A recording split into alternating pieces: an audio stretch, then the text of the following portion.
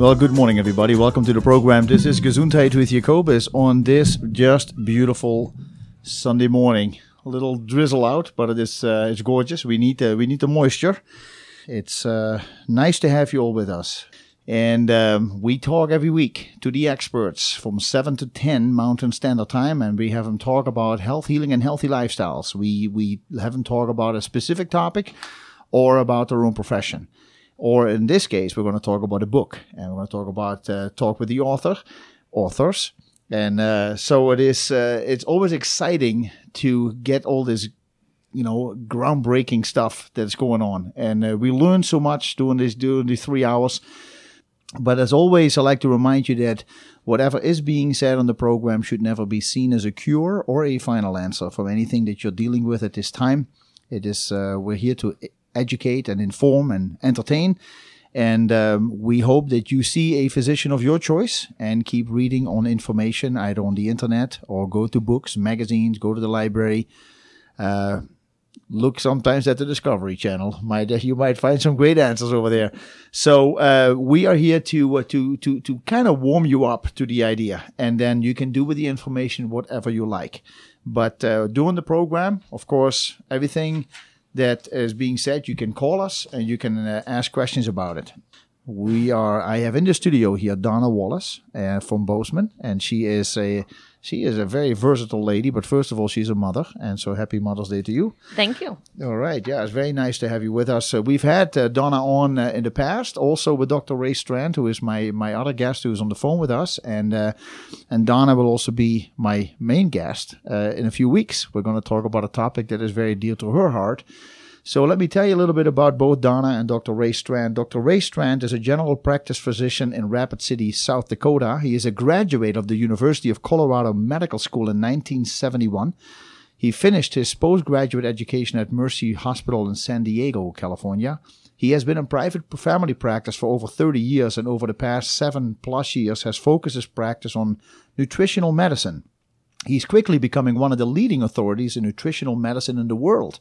He has lectured on nutritional medicine across the United States, Canada, Australia, New Zealand, and England.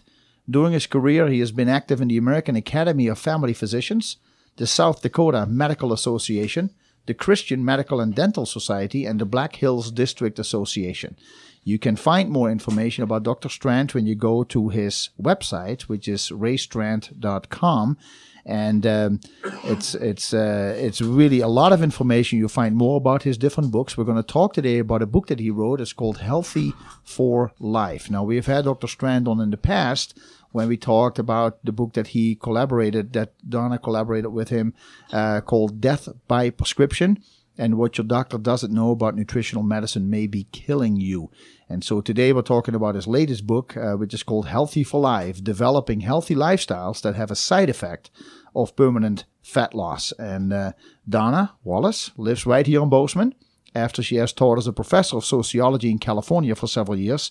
And like I mentioned, she has written 3 books with Dr. Strand, and she has written over a dozen books in the last, I don't know how many years, but it is you write them as they come. In the last 4 years, she puts her fingers up. So it is very nice to have you in the studio, Donna, and Dr. Strand with us on the phone. Dr. Strand, how are you doing? Good morning to you. Well, good morning to you. I'm doing great. All right. Well, I really appreciate you could be with us today. And this book is fascinating. I think it is Donna's style is very easy to read. She's a lot of fun to read, and the book is definitely very how you say it? It's very readable for anybody who wants to learn more about how to live a healthier lifestyle. Well, thank you, and I believe Donna does a great job too. That's why I love working with her. Yeah, she's a very nice person. That's right. I try hard. That's very pleasant. You might want to come a little closer to the microphone or pull the microphone to you. Okay. Well, we, Dr. Strand, we really want to go through this book, and I want to ask you though, with last week, a week and a half ago, they came out with a new food pyramid. Have you done any reading on that, and what are your thoughts about it?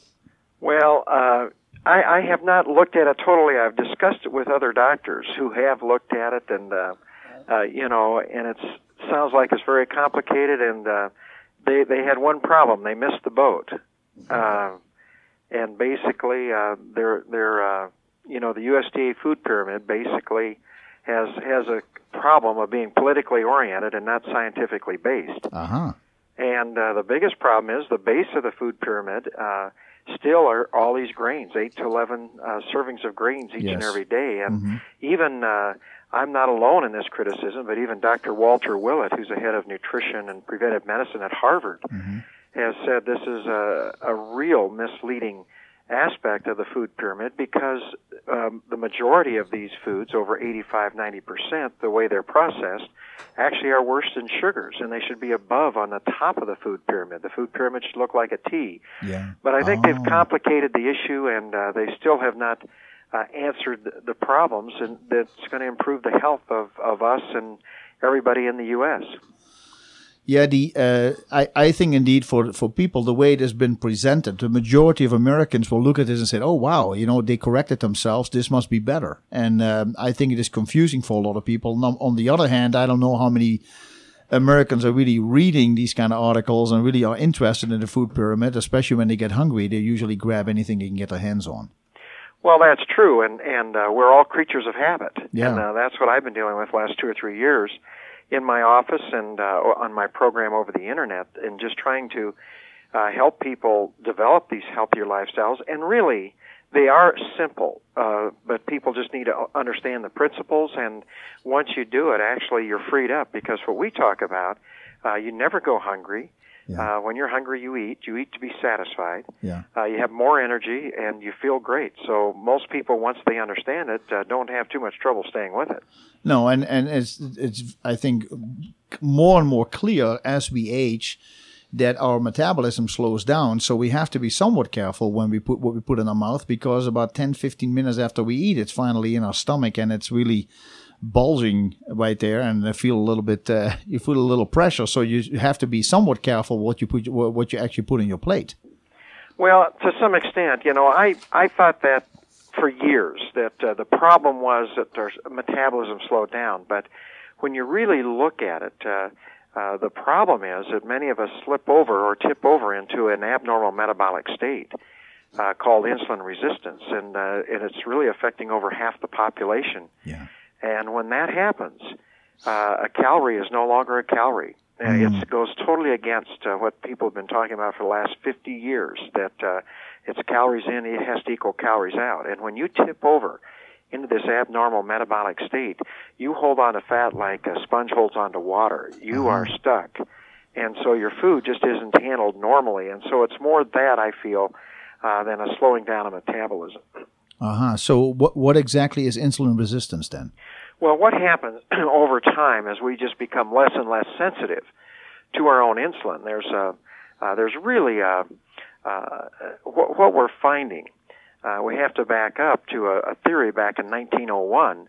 What we found was that we've been basing everything for the last century on a concept that since carbohydrates are merely long chains of sugar, that the shorter sugars, like simple sugars, are absorbed quicker than what we call complex carbohydrates. Right. And so that has been the theory for over 100 years and the basis of much of our medical decisions. However, in 1981, a Dr. Jenkins came out with a concept, well, let's just test that. And so he would feed or have a study patient just go ahead and take a food like a banana or an apple or bread or potatoes or whatever, and then just check the rise in blood sugar following the intake of that particular carbohydrate. Yeah.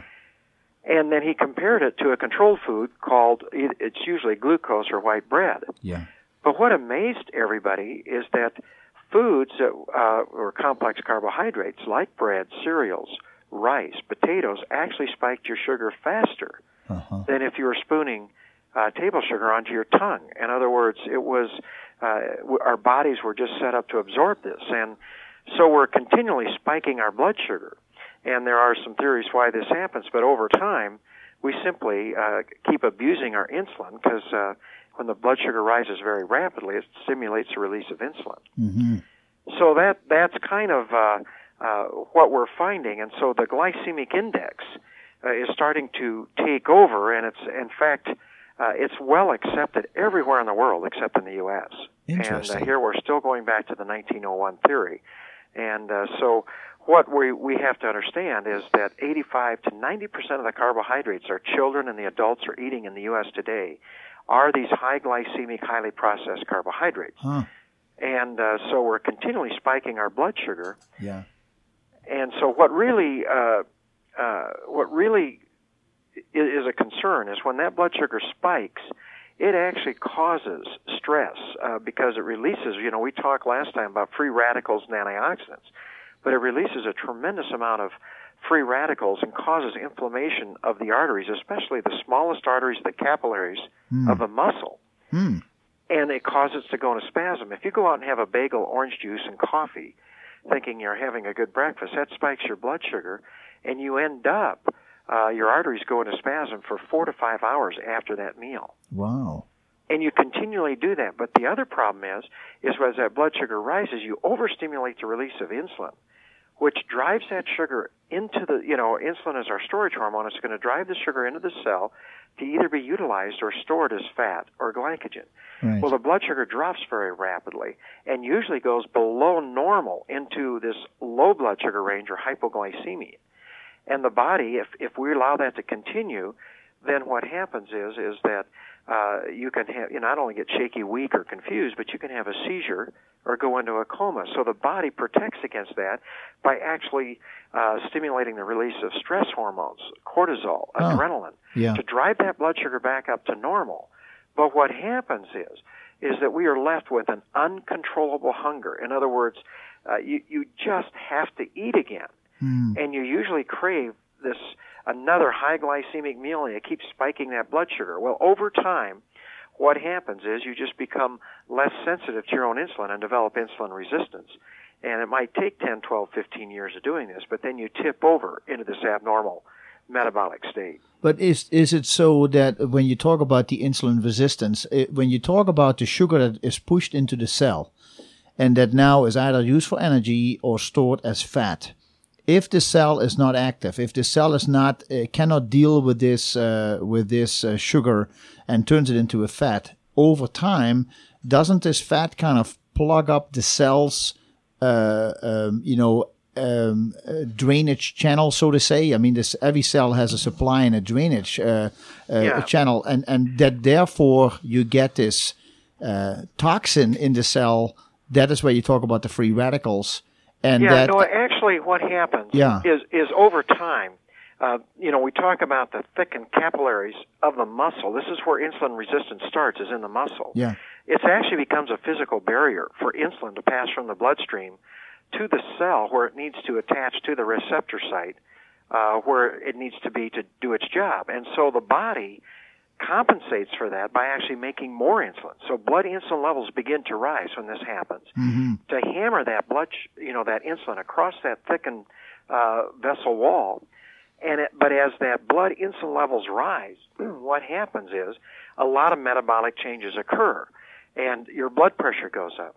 Your cholesterol, triglycerides go up. That good HDL cholesterol goes down. Yeah. You have a lot more inflammation in all your arteries. Right. And then what happens is, and here's where people don't understand, is that since the muscle becomes insulin resistant first, what happens, it's like the glucose train from your meal that normally should be taken up by the muscle 85 to 90% of the time is diverted, or the tracks get switched over to the fat cells of the abdomen.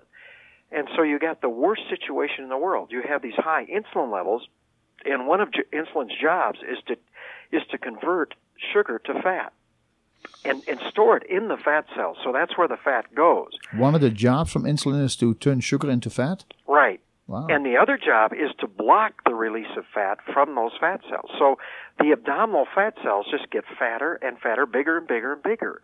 And this is why I say when you tip over into this state, a calorie is no longer a calorie because it should normally be taken up and utilized by the muscle, but it can't because of insulin resistance in the muscle. And so that's why when people start gaining weight around their middle, they better beware, because that's a sign of insulin resistance, and women, when it gets over 34 inches, they pretty much have full-blown metabolic syndrome, and men, when it gets over 40 inches, they have full-blown metabolic syndrome. And we call this killer fat because what happens is it's associated with all these other changes and eventually leads to a very high risk of heart disease, and most of these people end up becoming diabetic. Wow, that is very interesting how you explain that. But and so now in your book called Healthy for Life, you talk then about the combination of what do we need to do with the food. First of all, I mean, food should be, you should eat, to live and not live to eat, and combine that with exercises and mental attitude and emotional balance and nutritional supplements in order to reverse that and keep it at a healthy level. Yeah, the problem in the medical community is, what we are, we're content to wait till that patient develops high blood pressure, and then we'll prescribe our drugs, or that elevated cholesterol or triglycerides, and we prescribe our drugs, or wait till they become diabetic or have heart disease. Yeah.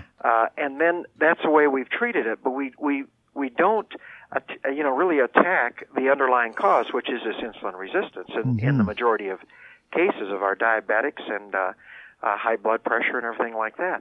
Here's where the problem is that the body then, because it can compensate and make more insulin, as blood insulin levels rise to meet this insulin resistance, blood sugars remain the same. But eventually, the fat cells become insulin resistant, and they don't respond to insulin normally, and they start spilling fat into the bloodstream, and this can be toxic to the body. And this is where they call it lipotoxicity, and that's what you're referring to earlier. Yeah. It actually gets in the bloodstream, and it can damage the beta cells which produce the insulin in the pancreas. And pretty soon the body just can't keep putting out that much insulin. Insulin levels begin to drop, and whoops, there goes the blood sugar, and you become diabetic, and that's when the doctor steps in.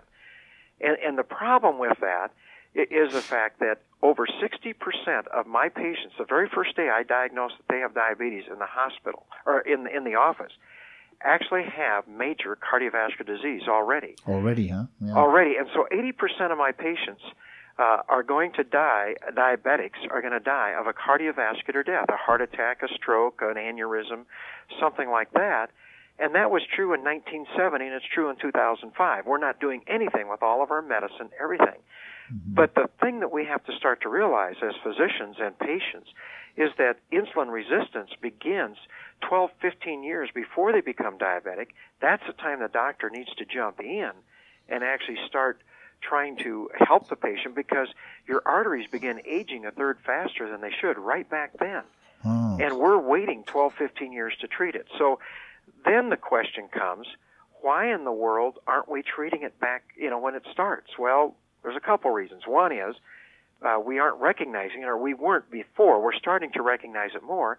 But I think the biggest reason we don't treat it is we don't have a drug for it, or a drug approved by the FDA to do that. So that comes to your question, well, how do you treat this? Well, it has to be. The only thing you can do is to develop these healthy lifestyles that actually improve insulin sensitivity and reverse this whole thing. And you can tip back into this normal metabolic state and begin releasing fat, and blood pressure comes down, cholesterol comes down, you can prevent diabetes, and so it's true preventive medicine, what I talk about in this book, Healthy for Life. Yes.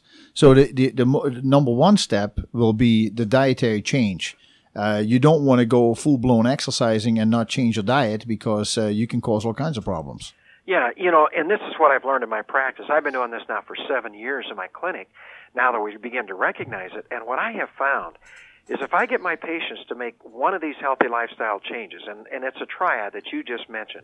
It's eating a healthy diet that doesn't spike your blood sugar, eating the good fats, the good proteins, and the good carbs, a modest exercise program, and nutritional supplementation. Yeah. If I get them to make one of these changes, I see some improvement. If I get them to make two of these changes, I see a little bit more improvement.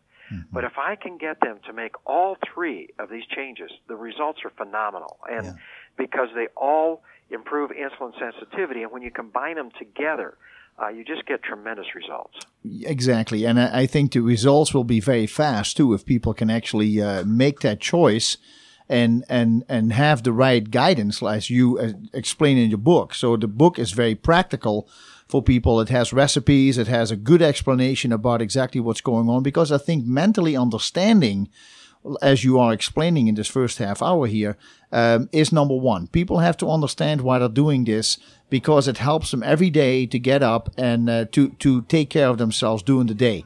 And then I think as they go along and they realize that diet is number one, then with the exercise and with the supplements, they probably see a very fast change. Within 3 weeks to a month, they can see a huge difference. Right, and there's a couple other very important points, and I do want to talk to you about that, but we're going to have to go listen to the news for just a few moments. Sounds All good. Right. Stay tuned. We'll be right back with Donna Wallace and Dr. Ray Strand. Now, we talked about, at the end of the first half hour, we were talking about the pancreas.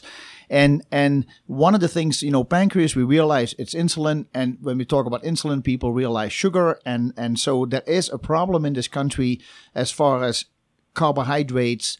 We have just become addicts of carbohydrates. What's going on with that? Well, I think we've kind of set it up. The medical community back in the 70s really believed that there was problems with fat, and so we had a fear of fat. And so our main talk for the last 30 years is, man, we've got to cut down fat. And we've been fairly successful. We've gone from about 42% of our calories coming from fat down to 32%. But the problem is we've increased the amount of carbs we've been taking in.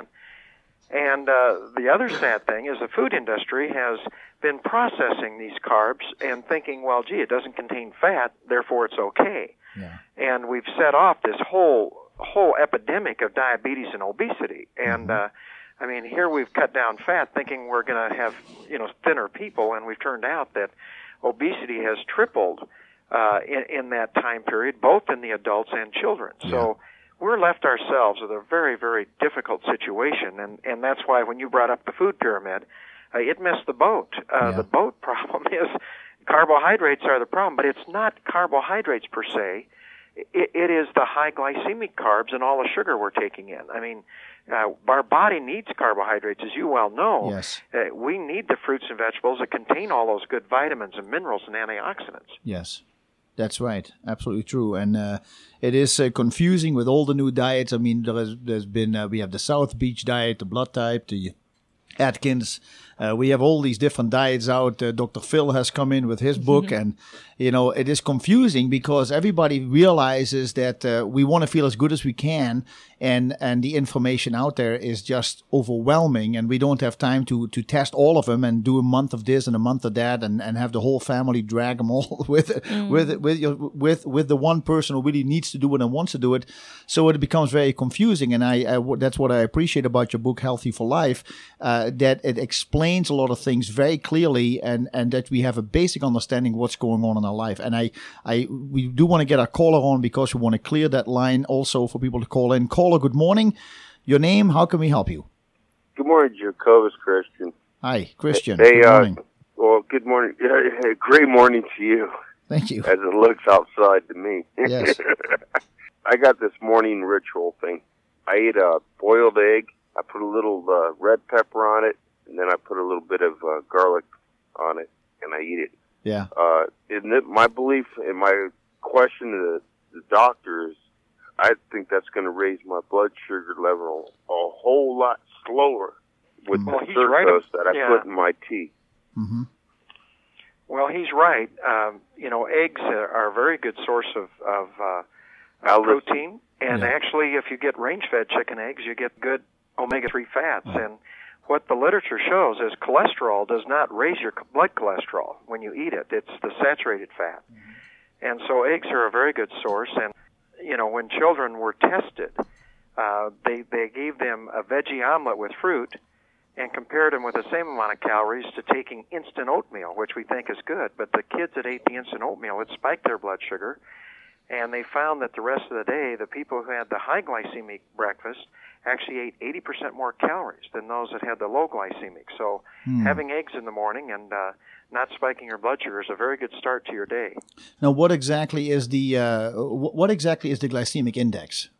Because Well, we hear that's the what I word and explained. there are books out, but what exactly is it? What Well, does it mean? it's the rate that blood sugar rises following the ingestion of a particular carbohydrate, like a potato or rice or something, and they compare it to glucose. So, Yes. Sugar, table sugar, has a glycemic index of 60, but white bread has a glycemic index of 70. It's actually higher. Wheat bread, brown bread, is 77. A potato is 85. Yeah. And so what we're finding is all these foods that we once thought were complex carbohydrates actually spike our sugar faster than eating just plain simple sugar. And not that we're eating a lot of sugar, but we're also eating a lot of white bread and wheat bread and cereals and rice and pastas, and it's not good. Yeah, I see what you're saying. So we talked about the carbohydrate addicts. There is indeed an obesity problem, as you mentioned, and it is well published. You see it all the time. Now, there is still in people this fear of eating fat. And there are, of course, good fats that we can consume. The fish oils, maybe some flaxseed oil. But people go also into things such as coconut oil and macadamia nut oil and almond oil. What are your thoughts about that? Well, you're right. There are good fats out there and there are bad fats. And actually the good fats, let's talk olive oil, olives, your nuts, almonds, and a lot of your nuts, even macadamians, if they're not highly processed, actually will lower your cholesterol. Yeah. They will raise HDL. And in fact, there was a study just released this last week in the American Journal of, or the Archives of Internal Medicine, that said if you take in good levels of filtered fish oil, or this omega-3 fat, it actually decreases your risk of having a heart attack greater than taking Lipitor or Zocor. Wow. And so we're starting to see evidence coming in that our diet plays a very important role. So fat is not the problem. It's the bad fat, the saturated and trans fats primarily. And so you stay away from that. But the same thing with the carbohydrates. You don't want to go like Atkins and eliminate carbs. You want to eliminate the high glycemic carbs and a lot of the sugar. And you can have all the fruits, the vegetables, the legumes, the beans, the nuts that you want because these will not spike your blood sugar. We kind of have to go back and eat like our grandmas used to cook. We just get away from these highly processed foods and certain high glycemic carbohydrates like the white potato, and we're fine. Mm-hmm. And Ray, I love the omega-3 fats because of the satisfaction that it gives me in feeling full. And you might want to tell us a little bit about how it slows that gastric emptying. Right. Well, the gentleman who was on the line said, it doesn't raise his blood sugar. There's two things. Protein is absorbed slowly, and then fat will actually slow down the emptying of food from the stomach, and so your blood sugar rises slower.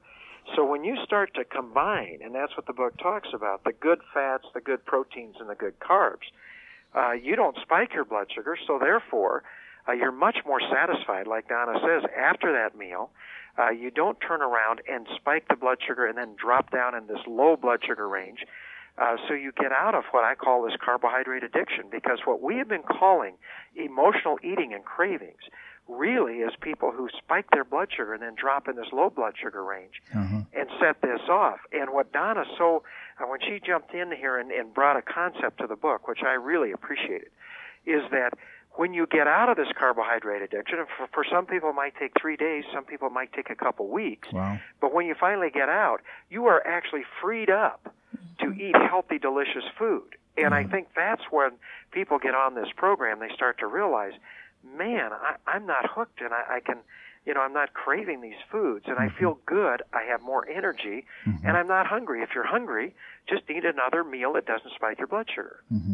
When he told me that he could break my carb addiction, I just laughed, because I was one where sugar may have well been cocaine. I could sit and eat a bag of marshmallows, and that's gross. And that's not something that you want to sit around and chat with your friends. Right. And I'm not a binge eater, but there were times where the craving was so strong. It really did. I had the same effect as any other type of addict. And he said, Donna, that will go away. And I couldn't believe it because my craving for sugar was so strong. And it truly does go away. Yeah. Yeah, and I tell you, when you have chronic fatigue or fibromyalgia, too, these people out there, they are much more sensitive to sugar. And, of course, they think they'll feel well for 5, 10, 15 minutes, and they'll spike their blood sugar. But they get caught up in this cycle. And it's just like having to, what people have to realize when they set this off, it's kind of like having a full bladder. You're going to have to go to the bathroom. And when you get into this range, you have to eat. That's what the medical literature shows. It's not a choice. You're going to eat something. Now, you might be able to hold back for a while, but you got to get out of that cycle. And the only way to do it is start eating healthy, delicious food. Dr. Strand, the ratio of omega-6 to omega-3 is not always well understood by most people on a daily basis. People think about fish oil and say, it's yucky. I mean, there's been a lot of changes in the fish oil, and the molecular distillation has definitely helped to make sure that we do have no PCBs and dioxins and mercury in it. On the other hand, we have the concept of too much omega-6. My understanding is that in the last 150 years, we are consuming 600% more omega-6s. We consume 400% less omega-3s. And since omega-3s are always anti-inflammatory, and omega-6s are inflammatories, and you see omega-6s in shampoos and soaps and conditioners. You see it in the nuts and seeds if we have too many of them. We see it in the canola seed oil, and the flaxseed, or in the safflower, the sunflower oil. All these oils that we're cooking with. It seems that also that could be causing an inflammatory problem in people's body. Do you agree with that? Oh yeah, I totally agree with that. We just have too much inflammation in our body, and inflammation is at the root of what I'm talking about. We're now seeing it's the root cause of heart disease, of not only diabetes but of strokes, cancer, Alzheimer's, dementia, Parkinson's. It's an inflammatory response, and so the biggest thing we can do is to bring back this ratio closer to what we need, which is at least 2 to 1. Yeah. And we're at 20 to 1 and 40 to 1 of omega-6 to omega-3. And so you're really right on that's what people need to be doing. And it all, and there we are, we're eating, we actually need to eat more fat to correct our problem. And that's what we're starting to understand. Is the intake of too many omega-6s, is that also damaging to the hormonal cycle? As a lot of women there are more women with hormonal problems today, unless they talk about it more than 50, 60 years ago. But it seems like there are more issues with hormones, both for men and for women. Is that partly related to the omega-6 increase? Well, I think it's what's with those foods. Omega-6 are in our highly processed foods. And in a lot of the foods that we take in, the meats and dairy products. So what happens is they also contain a lot of other contaminants and xenoestrogens and stuff like that. And so I think as people go back to more natural whole foods and you get away from a lot of the highly processed foods, this will come back into balance because you're not taking, that's the benefit. Plus you're getting all the fiber when you start eating this way. So I think you will see some definite improvement in all of that. All right. Let me see. When we talk, there are so many questions. I don't even know where to start. Donna, if you have a question, go ahead and ask it. Well, you read the book. You wrote the book. Well, I'm going to have her come in, at the end here and kind of explain kind of from a personal standpoint what she learned. But, people also need to be doing a modest exercise. We talked about diet.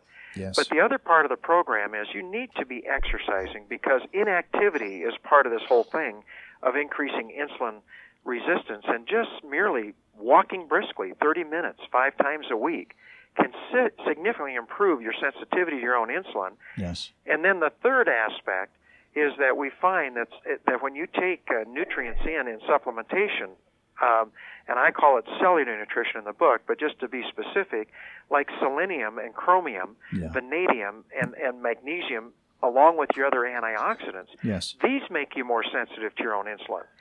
And to reverse insulin resistance is very difficult, so you need to be doing all 3 aspects.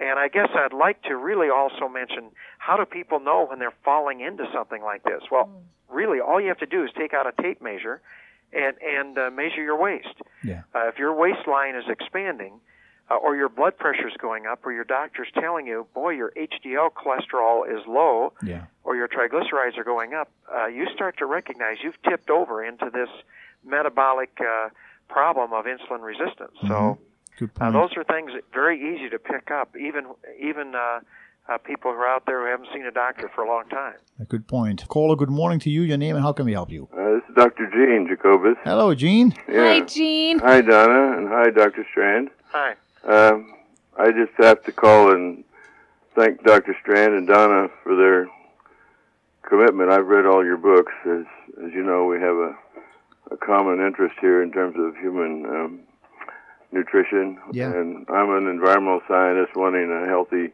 environment for healthy people to live in, and we need to do both.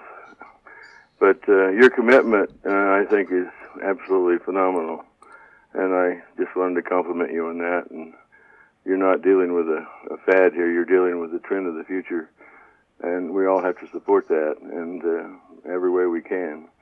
So I say you have brought to the table knowledge that you certainly understand and have created an immense amount of wisdom. And I can't thank you enough for your efforts.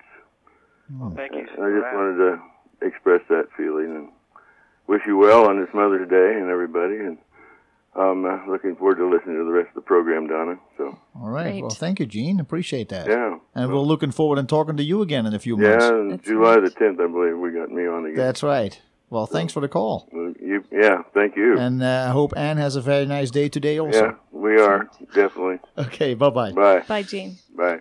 All right. Well, that's great stuff, Dr. Strand. Sadly enough, we have come to the end of the first hour here, and like Donna said, he can talk, and I know that. It is too bad we have to squeeze it all in just an hour. There is so much to talk about, as you said, and I would like to hear more about your ideas about supplements and how far supplements fit in there. But Dr. Strand, thank you so much for being with us today, and all the best with all your work. Well, thank you for having me. All right. Folks, we're going to take a short break here, and when we come back, we're going to talk to Dr. Terry Allsteal, and we're going to continue talking about the Healthy for Life book, so stay tuned. We'll be right back. Now, in the second hour, because Dr. Strand had to leave, he called a friend of his, this Dr. Terry Allsteal, who is a general surgeon in Spearfish, South Dakota, and he has done that for 20 plus years. Now, Dr. Allsteal has a very interesting story to tell because he knows Dr. Strand very well, and he started working with the Healthy for Life book, and it's been very enlightening for him, and so he has been become a big supporter and educator to other people about his experiences. And Dr. Allsteal, it's with great pleasure that we welcome you to the program. Thank you, Jacobus, and good morning, Donna. It's good to actually talk to you, and I don't believe we've ever met, but I've heard wonderful things about you from Dr. Strand. And my goodness, the same. Thank you. Well, Dr. Allsteal, you grew up totally in the medical field, and as a general surgeon, obviously very busy. And all of a sudden, I understand that you had some issues with your own health, and you didn't know where to go. And what happened? Well, that is correct. Actually, Dr. Strand and I have been friends for a lot of years, and when he had some surgical issues, he actually came and talked to me, and we dealt with some issues with from a surgical perspective there. Mm-hmm. And during that time, he introduced me to some of the work that he was doing down in his clinic, and I became very intrigued with it, began reading some of his excellent books, and just kind of opening the door to my thought there. But it came home to roost, so to speak, when I actually suffered a heart attack. And this has been now about 5-6 years ago, something like that. Yeah. And Dr. Strand actually read my mail, so to speak. I remember sitting sometime thereafter at lunch with him, talking it over, and he said, "Terry, you are in insulin resistance." Uh-huh. And I said, "Well, what are you talking about? I'm not a diabetic." And he said, "You have central obesity, you have high blood pressure, you have heart disease," and he just went on down the line, mm-hmm. including some symptoms that I didn't know anybody knew that I had. And in essence, he read my mail. And indeed, when we did lab work through Dr. Strand's clinic, I found that I was in insulin resistance, although I was not a diabetic. Uh-huh. And one of the stunning things to me, because I had actually been taking medication for heart disease prior to my heart attack. Yeah. When my labs came back, my lipid panel, cholesterol, etc., was normal. Really interesting. Normal. Mm-hmm. But when you did all the calculations, you found that indeed my relationship between my HDL and my triglycerides showed that I truly was in insulin resistance, and despite normal levels of these lipids in my blood. And here with normal lipid panel, I had a heart attack. Uh-huh. And that got my attention. Dr. Altstiel, do you work at all with the thyroid? I myself, I work in a natural food store, and I primarily focus on the supplements and sitting down and helping people with issues that are coming up. One thing with the thyroid, which deals a lot with metabolism in the body, I find out that people have issues with weight gain and insulin resistance also because the reading of their thyroid stimulating hormone is not been correctly diagnosed, because the medical society says if your thyroid stimulating hormone, the TSH, is between 0.5 and pretty much 5.0, they say your levels are normal, where other research says that if it is between 0.5 and 2.0, it is normal. And anything above 2 means that there is too much output of thyroid stimulating hormone, which means your thyroid is hypoactive, underactive. And I see people who have indeed issues with depression, with weight gain, not sleeping well at night, hormonal problems, and the medical doctor tells them everything is normal, the TSH is normal, and they're like at 3.25, 3.75, which is so-called in the normal range. But from other aspects, it is in the hypothyroid range. Was that an issue with you at all, the thyroid, and have you done any studies on that? Yes, we did. It was not an issue with me, however. Okay. And that's a very true statement, Jacobus. When we get these lab levels that are declared normal, those are kind of averaged across the entire population. Yeah. And so for given individuals, what might be normal for you and me may not be normal for them. Right. And indeed, if TSH levels are elevated, or close to elevated, you ought to be suspicious about that aspect of their metabolic status. Mm-hmm. So it is definitely something that I see has caused quite a few problems. And when you go to your doctor and say, well, the doctor says, well, it's all normal, and you don't actually get a test result in your hand that you can take home with you, and you just get the okay, well, everything is fine. And these people deal with these issues with blood sugar levels, and that may cause, the low blood sugar, and then cause the depression and the obesity, the weight gain, the fatigue, the not sleeping well at night, skin problems, hormonal problems. And you don't get a good read on that, then next thing the doctor will say, go on antidepressants. Mm-hmm. Well, this is true. I will tell you, however, that what I see across the board is, and every day in my clinic, I have people who come in with obesity issues, not because they're obese, but because they've got other symptoms going on in their body that are surgical in nature. Yeah, I see. And I will tell you that it's kind of odd, but most people wish that it was a thyroid problem, and it's not. I see. And it has a lot to do with what they have chosen in their lifestyles, and I think this is where Dr. Strand's book is so apropos to the moment, because most people are so focused on their weight that they don't recognize that the constellation of health has many other issues, and weight is just a side effect of the metabolic syndrome, side effect of insulin resistance, and not, it's kind of a vicious circle, of course, but they come in focused on their overweight problem. Yeah. And I will tell you the reason for that in medical circles is that when people come in with high blood pressure, they're given a pill. Yeah. When they come in for a heart disease, they're given a pill. Mm-hmm. When they come in for diabetes problems and so on, they're given hopefully a pill, and sometimes insulin, of course. Yeah. But the issue, those are all side effects. So they can come in, they can get a pill for all those things, but for their weight, nobody's got a pill. Mm-hmm. Mm-hmm. That's right. So they want a magic answer, wish there was a pill, wish it was their thyroid, but I would say that 90+% of people, it has to do with their lifestyle. Have you seen all these ads for cortisol pills? Yes. How do you feel about that? Well, again, it's coming from the wrong side of the horse, basically. Yeah. This is a reaction. You mean on the right side? Cortisol, number one, people who are on this do have some positive effects of it, but they can't get off of it. Not because it's addictive, but because as soon as they do, their problem comes back. I see. Well, that's not a way to live your life, to deal with weight problems by taking something. Yeah. The way to deal with that is with lifestyle change. Yeah. Can you tell us a little bit about what Dr. Strand recommended for you and what your journey started to look like, Dr. Sure. Allsteel? Well, just as the Healthy for Life book indicates, the way to attack this thing and to start reversing insulin resistance is a three-pronged attack. One is to get going with moderate exercise, and that means get your body moving. It doesn't have to be hard exercise, and indeed, someone who's had a heart attack, it should not be. But moderate exercise, get your body moving. Secondly is a good nutritional supplementation that actually gives the cell the nutrition it needs to do what God intended it to do. Yeah. To start fighting the battle with good minerals and vitamins at the cellular level. And then thirdly is to learn to eat so that you don't spike your blood sugar. I see. And this is the key to the whole thing right there, because if you can do that, your body starts becoming sensitive to its own insulin again, rather than resistant. And the side effect of this, is gradual, permanent weight loss.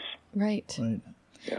I know another physician that I'm writing with now who says, eat close to the ground. And I like that concept. That is a good line. If it's white or out of a box, just leave it there. Yeah. And like another doctor said, if you actually have to read ingredients, stay away from it. Yeah. That's a good one, too.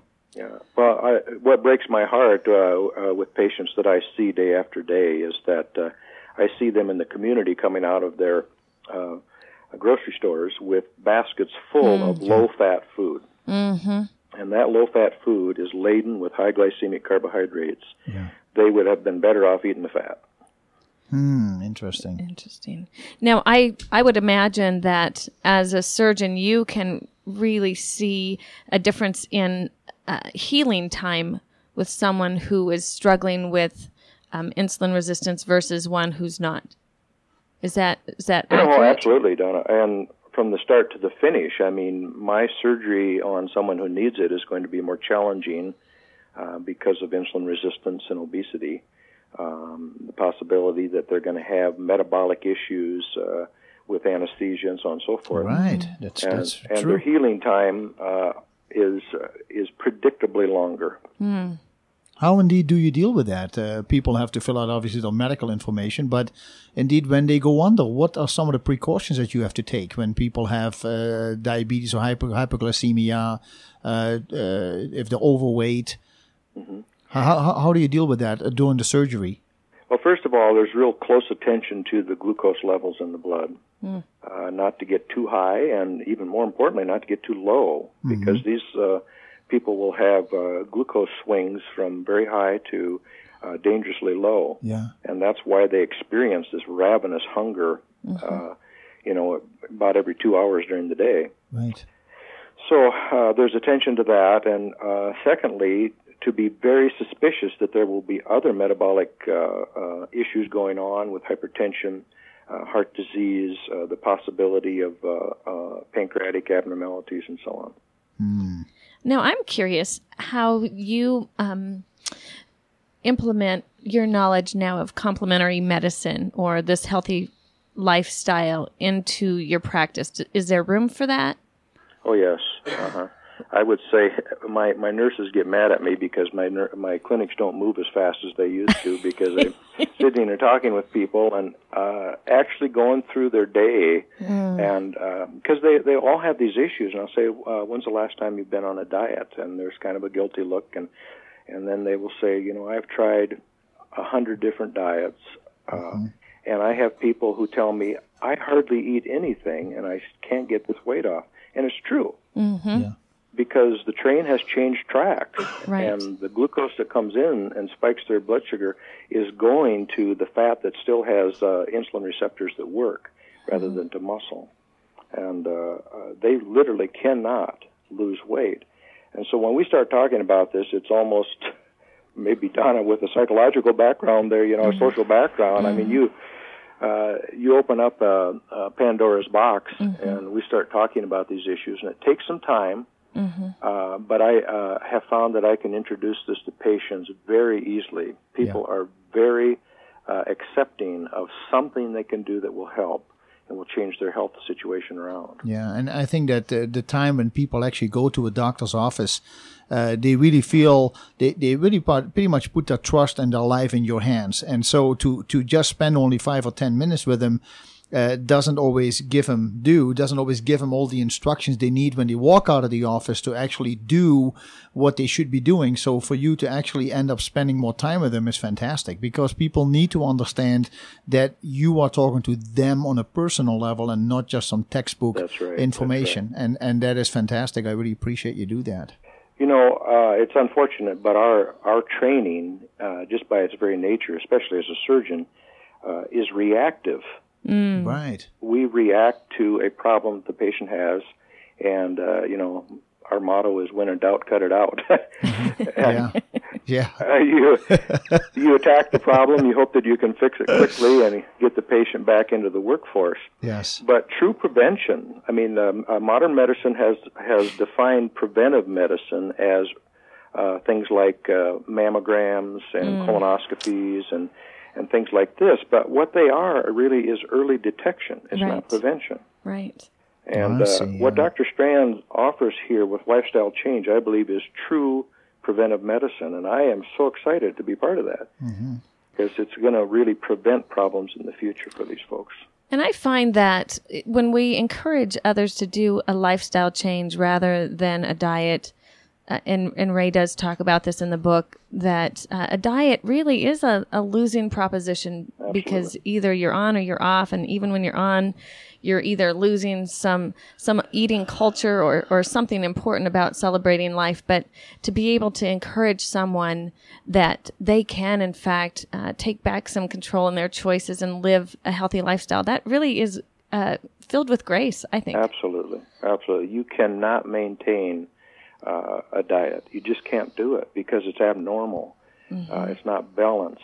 And if you simply just teach your body to choose things that don't spike the blood sugar, for instance, when we come out of surgery, inevitably in these hospitals and so on, they've got trays of donuts and all kinds of high glycemic carbs just sitting all over, because most people want them. It gives them a quick rush, quick energy. Yes. They're addicted. Yes. But if you eat an apple, you're satiated. Right. And you don't need to have that. And you drink your water. You drink your water. Lots of water. Yeah. I think it is interesting. You ask, how, even if you love apples, how many do you want to eat? One. You want to eat one. Yes. Versus a bag of chips. How many of us find ourselves at the bottom of the bag before we know it? Yeah. That's right. Yeah, you're right. That's a good point. I'm wondering, Dr. Allsteele, when you are doing surgery, say on someone who's obese, other than fat, is there other things that you find in there that might not be as healthy as if you opened a person who, say, has a normal range of their blood sugar? Or even another scalpel or scissors that another surgeon left in their body. I heard that is one of the problems that they have. Yikes. We know that never happens. Well, it is true, Donna. It is a lot of it is related to what we call exogenous obesity, the central obesity, because it's not just around the midline, but it is around the organs and in the organs. And for instance, a rather relatively simple operation nowadays is a gallbladder operation. And providentially, when I get done with this broadcast, I'll be heading to the hospital to do one of those. But in an obese individual, their liver is infiltrated with fat. And that makes it less supple less easy to lift out of the way, more easy to tear and cause bleeding. And yes, it just multiplies the difficulty of every surgery you do. Right, and is that I've seen pictures of somebody who is an alcoholic or drinks quite a bit of alcohol or does drugs. Then obviously it has an effect on the liver, but that's a different effect that looks different to the liver than what you say about the fat. Yes, the effects of overuse of alcohol is primarily a scarring. Scarring, okay. And the liver actually shrinks and becomes more and more scarred, and then can get larger early on. But with advanced cirrhosis, it's just a hard little organ that is really in danger of bleeding and so on. Huh. Wow. Very interesting. I don't know that we think about what our clothes look like. We think about, cellulite, but we're not thinking about fat around our organs. Around the organs, that's right. Oh, that's very, very true. So. Well, this is, Dr. Altstiel, I'd like to talk to you more about, kind of follow up on what Donna asked you earlier about some of the recommendations that Dr. Strand gave you and how you went about it. Some of the supplements you took, some of the exercise program that you started, some of the foods that you used to eat and what you went on to. Okay. And but we're gonna listen to the news and a few commercials for just a moment. Stay tuned. We'll talk to you in just a few. We do have a caller on hold. Caller, good morning to you. Your first name, please, and how can we help you? Well, this is flawed. Flawed? Yeah, I have certain flaws in me, I've noticed. It was a flaw when I was back a hippie. I was quite a critic about plastic foods and these people's plastic lifestyle. But a lot of people around me were singing praises of better living through chemistry, so we were flirting with chemicals. Yes. But for the most part, all my baby boomer contemporaries have rushed into plastic food, a different kind of better living through chemistry, because a lot of these pharmaceuticals are still mind-altering chemicals. But the flawed question that I wanted to ask, do you think there's a certain conspiracy that goes on in the society to make us weak and silly, that our bodies are being filled with toxic substances? My eye is smart enough to read this Little Debbie food stuff, and those are some weird chemicals that people are putting in themselves. Besides trying to make money off us, you think they're trying to weaken us? Well, thank you for that interesting question. I would say that, in essence, I don't know that there's any great conspiracy, but we do know that food manufacturers who highly process carbohydrates make them more and more high glycemic, which make them more and more addictive to the people that eat them. And so this is, there is a money issue in this, just as there is in the medications that the gentleman mentioned as well. Yeah. Pharmaceutical agencies, although they may have great desires to help the general public, recognize that the bottom line is their income, and if we can deal with a symptom rather than cure a disease, we keep people on medication all of their life. Yeah. And in some ways, I think the fast food industry and so on and so forth is in the same boat. They recognize that people get quickly addicted to high glycemic carbohydrates, right. And it's a big moneymaker. Yes. I think indeed that quick addiction is something that we tend to overlook when we talk about it, but it is it's absolutely true. Mm-hmm. And as far as the conspiracy is concerned, I think when you think about the fact that the pharmaceutical and the scientist in many aspects used to be, in the same, going hand in hand with each other, then you go, there is not a lot of education about nutrition. And so why would this food have any problem? And I see indeed that it seems much harder to undo what has been put into progress. Absolutely. And like you say, because it is so addictive, so in the minds of the people, and obviously in the manufacturers from the manufacturer's point of view, it's really hard to reverse it. It takes a real concerted effort, and as Dr. Strand had noted in his book, you're looking at about a 15-month turnaround time of where you just kind of continue to be diligent in good lifestyle changes, and by about 15 months it becomes habitual, and you realize that you're feeling so much better you never want to go back. I wonder, Donna and Jacobus, have you seen the new food pyramid from the government?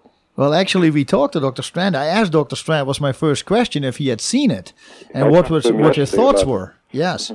Well, I don't know if I gave my quote to him yesterday was that the only thing they missed was the boat. I think he said something similar to that. It's more Noah's Ark, isn't it? It's the same thing with a little bit more color in it. Mm-hmm. And believe it or not, the segment that represents milk intake is wider and larger than fruit. Oh my goodness! Yeah. I see. And I'm looking actually at it a right little here. bigger than vegetables. Yes. That's something. And guess which one takes the biggest space again? Grains. Yes. Mm-hmm. And that wouldn't be all bad if we took in excellent grains. Really, whole kernel grains and so on and so forth. But what happens is that just by definition, that turns into highly processed grains, flours, and so on, that people think are healthy for them. So a bagel looks to them like it's a good choice. Plus, we have all those people who are wheat and gluten intolerant. Exactly. And the celiacs, or even at a slightly lesser, in a lesser case, at least allergic to maybe just the gluten by itself. Mm-hmm. It's a big problem. I mean, wheat puts on the weight for a lot of people, and it can cause diarrhea, constipation, headaches, skin rashes, vision problems. It really, stress, depression. It's really rampant, and it is so well promoted. And when I talk to people and mention this, they say, "Well, I eat whole wheat bread, not the white bread," and they don't see that really in overall it doesn't make any difference. It's the same. It still comes from the same wheat. Well, and I don't know if you'll recall that Dr. Strand did say that a wheat bread isn't much lower on the glycemic index than a white bread. Yes. Right. Surprisingly so. Yeah. And often they're sweetened more heavily than a white bread is to try to make it more palatable. And I think for a lot of people, it's not that you cannot eat it. It just means that it shouldn't be three meals a day. Right. And then snacks in between. It's just too much. That's a very good point. I mean, even the best of the breads, like sprouted breads and barley kernel bread and things like this, which have a glycemic load which is very acceptable. Yeah. It's not recommended that you do that every meal by any means, and probably even just limit it to a slice a day or so if you're going to use it. Absolutely, and just work on those whole grains and work on the vegetables and the fruits and some meat and fish, and will be much better. Caller, good morning to you. You're on the phone. We're here with Dr. Terry Alsteel. What is your name and your question, please? My name is Sarah, and here's my question. Yeah. Talking about the food pyramid, I've always wanted to eat vegetarian, but I feel like I'm getting the message that if you don't eat meat, you're not going to be healthy. And I was wondering, is that true? I mean, can you be a vegetarian and be healthy? I feel brainwashed. I don't know what the truth is. It's confusing, yeah. Well, the short answer is yes, you can be a vegetarian and be very healthy in your eating. You need to make sure that you have a lot of soy products and so on in there to get the protein and various beans and so on that have the protein level that you can miss if you're just doing vegetables and fruits. Interestingly, the food pyramid that you talk about there has another underlying thing, kind of related to the last question, and that is that how come the milk side of this is so wide? Mm-hmm. How come the grain side of this is so wide, and how come the U.S. Department of Agriculture is the one putting it out? I see. Yeah, there you go. Sarah, are you a vegetarian right now? Well, I try to be, but then I feel afraid that I'm hurting myself. But, I mean, do you want to be a vegetarian or a vegan? Oh, well, I guess I haven't totally decided because I don't know what's best for me, but mainly I would like to not eat meat. Right, and so fish is not a problem for you? No. Then what I would suggest, if you do fish, would you do eggs? Yes, but in moderation. Right, but that's a very good source. And the fish, I would definitely look at the darker colored fish. Don't go for the shrimp and the scallops and the sole. Really look more for the trout, the tuna, the cod, the snapper, the salmon, the freshwater salmon. And those are much better sources because they also contain good fats. And we're talking here about the healthy fats that you need to eat. So that is number one. The other thing, Sarah, is also look in the industry today. There are definitely quite a few companies coming out with protein powders. And, there is a whey protein out, there is rice protein out, there is egg white protein, there is goat protein, there is soy protein. There are all these proteins. What I would suggest, though, is when you buy it, try to buy it as plain as possible. Either go tasteless, natural flavor, or go to something that does not have sucralose or Splenda in it. Maybe something that just has some little stevia in it, if you can do that. But look at the label. There's a lot of these food replacement meals out there that are high in protein, but they have artificial flavors and artificial coloring in it. And they have other products in it that you really don't need. And if you make your own shake and you take some fruit and water, so frozen fruit and water, and you, or an apple and a banana or fresh strawberries when it's summertime, and then add some fish oil or flaxseed oil, add your protein powder, maybe even look at a green food powder, like something that has some wheatgrass and alfalfa and spirulina in it, that gives you a nice balance of proteins, carbs, and fats in one sitting, and you can mix the fruits up every day to kind of keep the taste attractive. And you can make enough so that if you feel you can take it with you to work, you put it in the fridge, keep it wherever. And so when you feel there is this urge coming up to eat something, instead of grabbing a donut or a cookie, just have another half a cup of your shake. And then the next day you make a different flavor and mix it up a little bit like that. Can you see that, Dr. Allsteele? Can you agree with that? Oh, I think that's excellent advice. You bet. Okay. So have you tried that, Sarah? Have you thought about it? Have you looked into something like that? I've had friends that have made these protein drinks, and I didn't know if that was really... if it was necessary, or I guess I don't know a lot. No, we do need protein. Protein is very important for our cells. Proteins are able to move in and out of the cell through the cell wall. They're very essential to us because they actually pick out nutrition out of the bloodstream and take it back into the cell. So they help us really with getting energy and getting strength on a daily basis. But what I suggest, Sarah, is if you know how much you weigh, take your weight and then divide it by 3 and divide it by 2. So let's say you're 130 pounds, and then you divide it by 3, that is about 40, 45.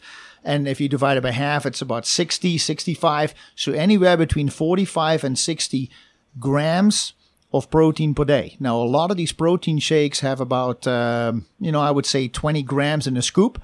So if you take a couple scoops of that, or you do it several times a day, and you have some fish, you eat some beans, then I think that it's very easy for you to reach that level of protein. And once you have the protein, you find out, and the fat, that actually your craving for sugars goes out of the window. And that's the big thing. I think that a lot of people look at this and say, oh my gosh, I'm going to eat so much. No, you're going to find out when you eat the right food and your cell is actually getting saturated and is satisfied, you will not have cravings for the sugars. That is good to know, because I've really felt afraid and criticized of being vegetarian, that I'm doing the wrong thing. No, vegetarian, people just leaving meat and protein out, what happens is they start going for the cheese and the milk and the pasta, and they think, well, we're vegetarians, we're not eating anything, and they're putting on more weight than they've ever had in their life. And the key is that you increase your protein and do it in a way that the proteins that you can actually digest and handle, and increase the fat. And I just wanted to make one note. You're talking about feeling satisfied. Yes. I've noticed eating organic food, I feel more satisfied than eating regular. Is that strange? Or do you think that means it's more nutritional? Nutritious? Yes, I would say so. Dr. Allsteele, you agree with that? Usually the satisfaction with food has to do with a blood sugar that is coming up very slowly and going down very slowly and not spiking. And that's where most of the satisfaction comes. Our brain doesn't sense so much protein or fat levels, but it senses very acutely sugar levels or glucose levels in the blood. Mm-hmm. And so when you're, as Donna says, eating closer to the ground, eating natural products and so on and so forth, you don't get sugar spikes in your blood, but it comes up very slowly. And so you feel satiated, because of that very phenomenon. Wow. Well, thank you so much for answering my question. Well, good luck. I feel much more at ease because it's been very difficult for me. Yeah, and you should not have to worry about it. It is just that a lot of people say, I'm not going to eat meat anymore, and then they think they're all of a sudden vegetarians. You just have to shift your whole thinking and say, okay, well, if I don't eat the meat, what can I do to replace it? And eating beans is fine, but not everybody does well on a lot of beans. Mm-hmm. It can give you gas, it can give you gastrointestinal problems. It's just uncomfortable. And just to go for a clean protein powder, have some beans, do some fish, have some eggs, I think you're going to be just fine. Great. Thank you so much. I really appreciate your program. Well, good luck. Thank you. All right. Bye-bye. All right. Bye. We do have another caller.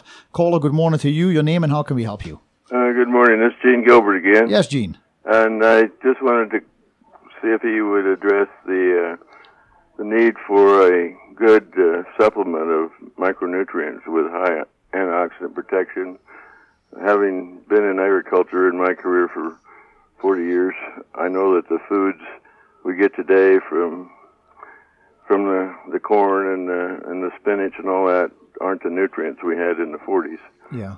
And it's a whole different kind of process, and you really have to have supplementation, be you a vegetarian or eat the processed foods we have today. Without a proper supplement, excellent, you just don't get the right micronutrition you need. And we've been talking about the macronutrients now and how the food pyramid doesn't work, and I agree totally with it. It's just the micronutrients, I think, haven't been mentioned at this point, and I'd like to have them address that a little bit. Sure. Well, thank you, Gene. Yeah. All right, we'll do that. Dr. Allsteele. Yeah, that's an excellent question. It seems that across the board, for a number of issues, the gentleman brought up the fact that the level of micronutrients in a lot of our depleted soil isn't as high as it used to be. But there's also the issue of added oxidative stress that comes from the increase of stress in our lives, the contamination of things, the additives in our food, and so on and so forth, that I think make cellular nutrition and some sort of nutritional supplementation absolutely paramount. And the key here, I'm sure Dr. Strand mentioned this, but you've got to have something that is a pharmaceutical grade and something that actually dissolves the way it's supposed to dissolve, so it not only dissolves but gets to the cells and does what it's supposed to do. That means it meets USP standards. And there are a relatively small handful of companies that do that, and what I recommend people who are taking supplementations is to get a hold of that company, actually try to call into them or write into them and get information about their USP and pharmaceutical grade standards. If you cannot get that information from them, in all likelihood the company does not meet those standards, because if they do, they're very proud to let you know that. Mm-hmm. All right. Well, that's good advice. And Dr. Allsteele, what were some of the supplements that Dr. Ray Strand suggested to you to try on a daily basis? Well, those very same things. Number one, a real high-grade vitamin and multivitamin mineral complex, and there are several out there. Yeah. But something that's going to get good levels, and a lot of times you'll see that. And I'm sure Dr. Ray Strand mentioned, you're going to see that the levels of these nutrients are at along the RDA standards, the recommended daily allowance, which is very minimal. Mm-hmm. You want optimal levels of these nutrients, and so something that gives you that and a pharmaceutical grade, and then a good antioxidant complex, especially ones that include grapeseed extract. Yeah. Addition of omega-3 oils and so on. Yes. Uh-huh. Very good. As we're speaking, I'm wondering let's see, how you may have implemented or how your paradigm may have shifted, Dr. Allsteele, as a traditional physician, how your paradigm shifted with complementary medicine, as Dr. Strand would refer to it. Mm-hmm. Was that quite a major shift for you? Was there some resistance there? What does the medical community do with these kinds of ideas? Well, initially there's a great resistance, and I think we are seeing a very slow trend towards an understanding that a lot of these studies have, a lot of strength to them, that they're done well and they show real improvement. There was a recent study in, I can't remember what journal it was in, but it showed that just the addition of omega-3 fats decreases the chance of myocardial infarction or heart attack even more than the cholesterol drugs that are out there. Mm-hmm. So now, isn't that something? A good nutritional supplementation actually doing better than a pill. Wonder why we don't hear that from the pharmaceutical companies. Yeah, me too. Yeah. But this is a great question, and it was a slow shift for me because I've seen a lot of this done poorly, and it scares you, especially in the area of herbals. You have to be very careful because a lot of herbals actually have medicinals effects, and you can have some major side effects and difficulties with that, and I've seen those. Now, Dr. Altstiel, let me ask you a quick question because we're running here at the end of the hour. Yeah, Would you like to hang on a little bit more for the next hour, or do you have to go? I could hang on probably for a little bit, then I'll need to head for the hospital. Well, that'd be fantastic. Then let's do that because we like to hear your answer on this, but we're going to have to take a short break here for the news, and then we'll be right back with you, okay? Okay. Thank you. We'll be right back. Caller, good morning. Your name and how can we help you? My name is Peter, and I wanted to share a little bit upon being a vegetarian. I was raised vegetarian. Thanks, Peter. And a few things that I've noticed.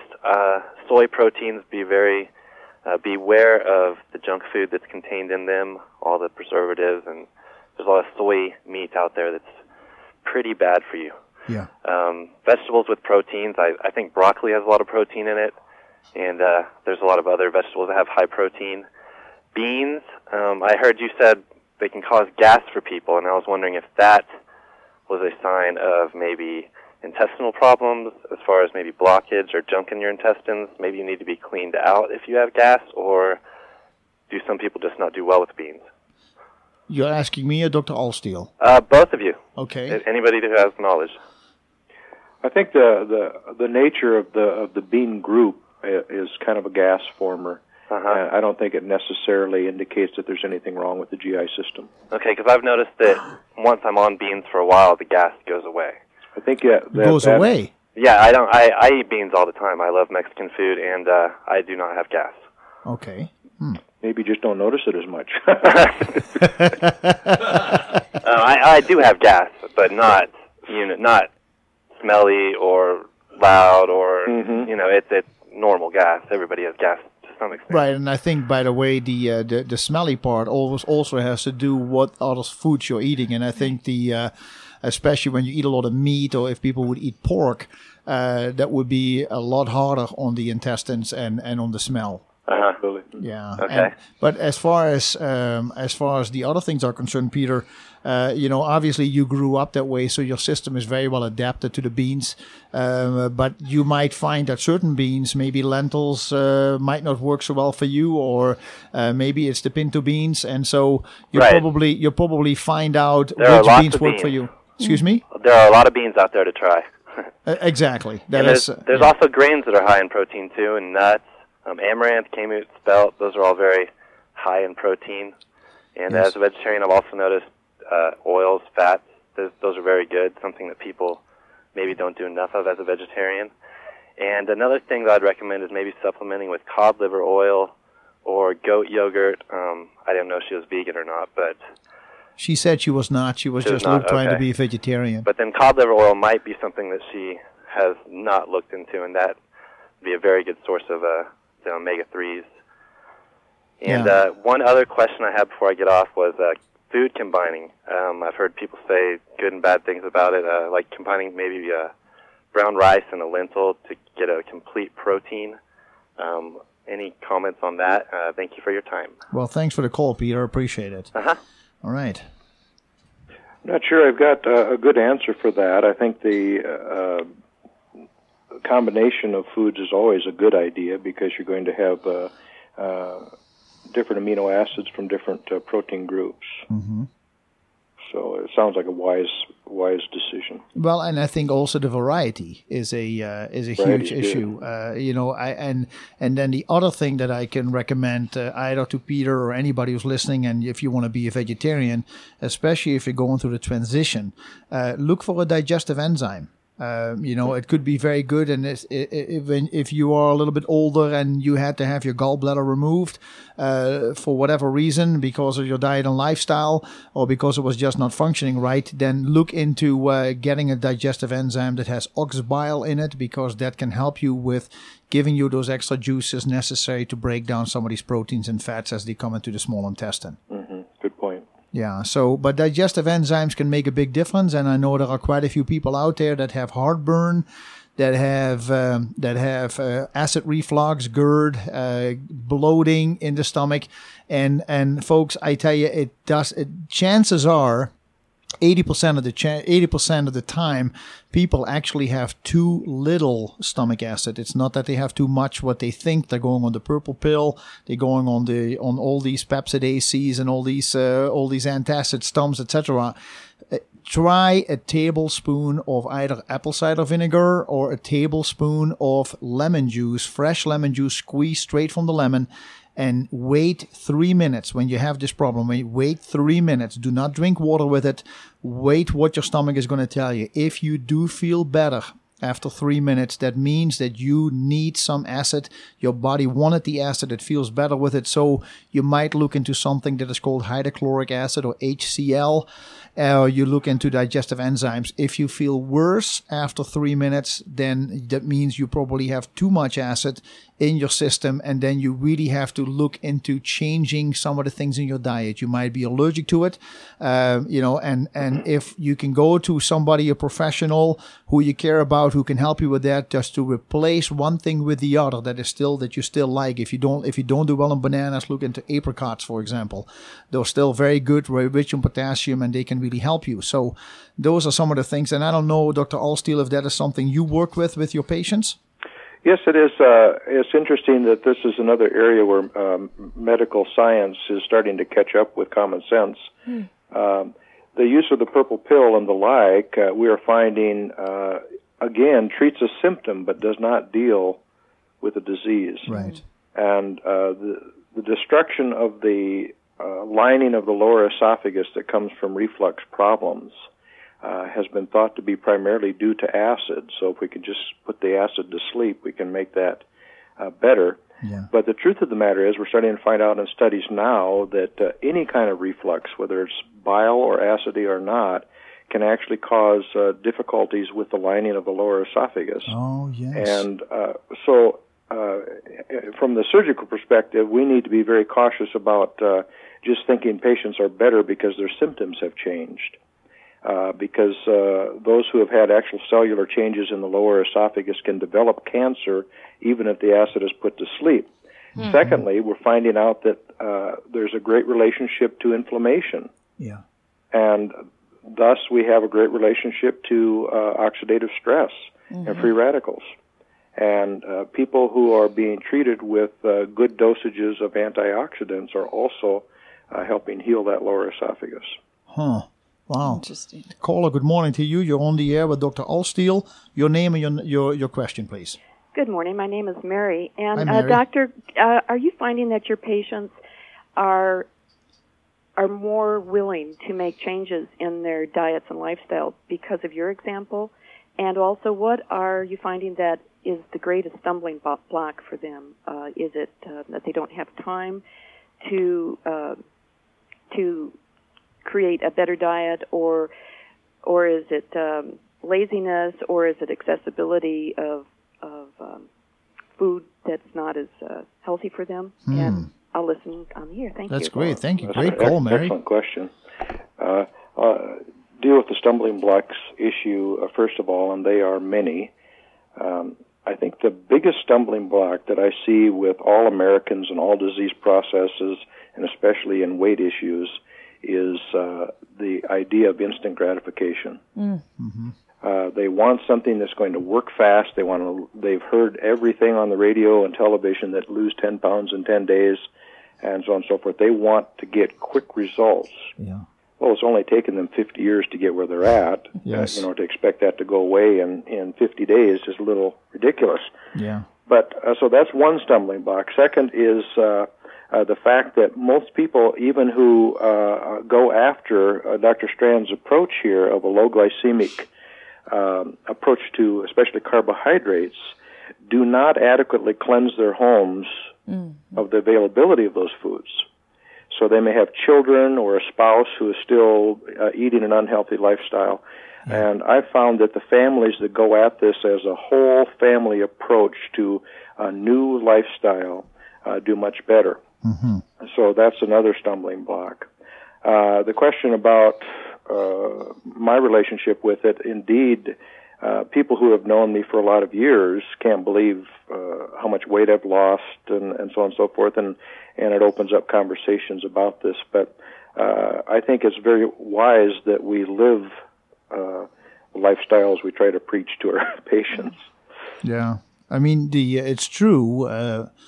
100 of years ago, and look how long it has taken us to develop as human beings, as Homo sapiens, and the last 30, 40 years with the tremendous influx of grocery stores and specialty stores, and making it more convenient for people to drive up all the way to the store and then just go in and buy their food. The body has had to adapt real quickly, and it is still adapting, and that's why I think one reason why we have so many problems to all these tremendous ingredient changes, to the toxins that we're exposed to in the environment, as you mentioned earlier. It must be very frustrating, I think, when you are, as a physician, you go through your own personal changes to convey these changes to one of your clients, patients, and see indeed how they're struggling because of these addictions and because of these exposures to all these toxins. That's a very good point, and it brings up another issue, and that is cost, because when you get to pharmaceutical grade supplementation and so on, you need to spend money to get good supplementation. There's so much junk out there. Mm-hmm. I hope this isn't too tasteless, because sometimes surgeons are that way, but one of the studies I do is colonoscopy. To look into the colon. And I remember some time back a gentleman who was on a daily multivitamin, and I could see the pill in his colon and still read the logo on it. Oh, my goodness. So I don't think he was getting a lot of value out of that. No. I'm sure it was inexpensive. I see. But I guess the company's getting benefits. Yeah, somebody's getting benefits. But it's the same way with foods. I mean, you have to realize that a lot of this processed stuff is cheap, and you can get it very inexpensively. And it takes a little bit of you might have to give something else up to feed your family in a very healthy way, really getting fresh organic food and so on. Yeah. Do you at all talk, Dr. Allstiel, with people about detoxing the body, certain processes that they can do to detox the body, or do you say primarily change your diet and lifestyle and take some supplementation and go that route? Yeah, I do touch on that, and I think Dr. Strand touches on that on in his book as well. And I think it is a very healthy and good thing to do. I must admit that in the limited time I have with my patients, usually I'm trying to just get them to understand, especially about spiking blood sugar and supplementation. But it's a very good concept and one that I support. Yeah, and it was interesting. I was talking a couple of days ago to a customer in our store, and he is working with this booklet that is called The Master Cleanser by Stanley Burroughs. And it is a very interesting book, and you pretty much drink during the day about a gallon of water that has maple syrup, cayenne pepper, and lemon juice in it, and you drink that, and it's been around for quite a long time because it gives you all the nutrients that you need. It gives you the warmth, it gives you the acid, and it also gives you the sweetness of the maple syrup and the liquid. And he said it is just amazing. And one thing that he does as far as cleansing is concerned, what they talk about in the booklet, is you wake up early in the morning and you take 2 teaspoons of good salt, not regular, not iodized salt, but you take like a real salt or a sea salt, something like that. 2 teaspoons, put it in water, and then drink that. And drink. He said it is actually slightly more salty than soft water.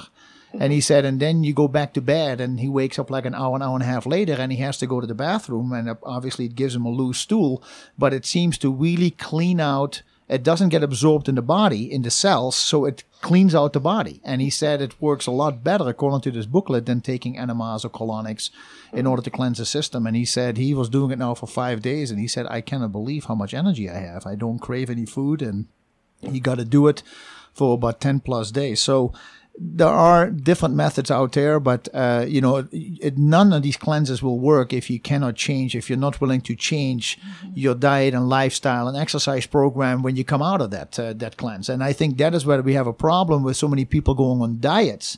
They think the diet only lasts for so many months, and then they lose the weight, and they don't realize, well, what did I just do to myself? I ate this kind of food, lose the weight, feel better, and then they go back to the old methods. I think it really comes down to freedom, don't you? Yeah. Until we can try to keep ourselves motivated, but until we really get the inspiration behind it, we're just missing the boat again. And so I'm interested, Dr. Altstiel, in what type of freedom has been brought to you since your change in lifestyle. Mm-hmm. Interestingly, I'm glad you brought that up, because my experience was that as I started this process, my focus initially was on what I had to give up. Right. Yes. Wouldn't it and be? that's always a negative side of it. Mm-hmm. But when you realized how excellent you begin to feel, how the weight just comes off without hardly any effort at all, and so on, you start realizing that I feel better. This is a good, wonderful thing. And the things that you are missing out on, quote unquote, really you're not missing out on, because on those times when you go back to just grabbing something real high glycemic and eat it, within the hour I feel lousy. Mm-hmm. Yes. Within the hour. Wow. So this is an important process for people to change their mindset. It's kind of a renewing of the mind thing. Right. Is to recognize that what we're doing here is not punishment. Right. It's freedom. Mm-hmm. Sure is. And it is really also very costly to the nation when you look at what obesity and disease has cost as far as lost labor, insurance coverage, all that is concerned. It has really turned down the quality of life in this nation altogether. Absolutely.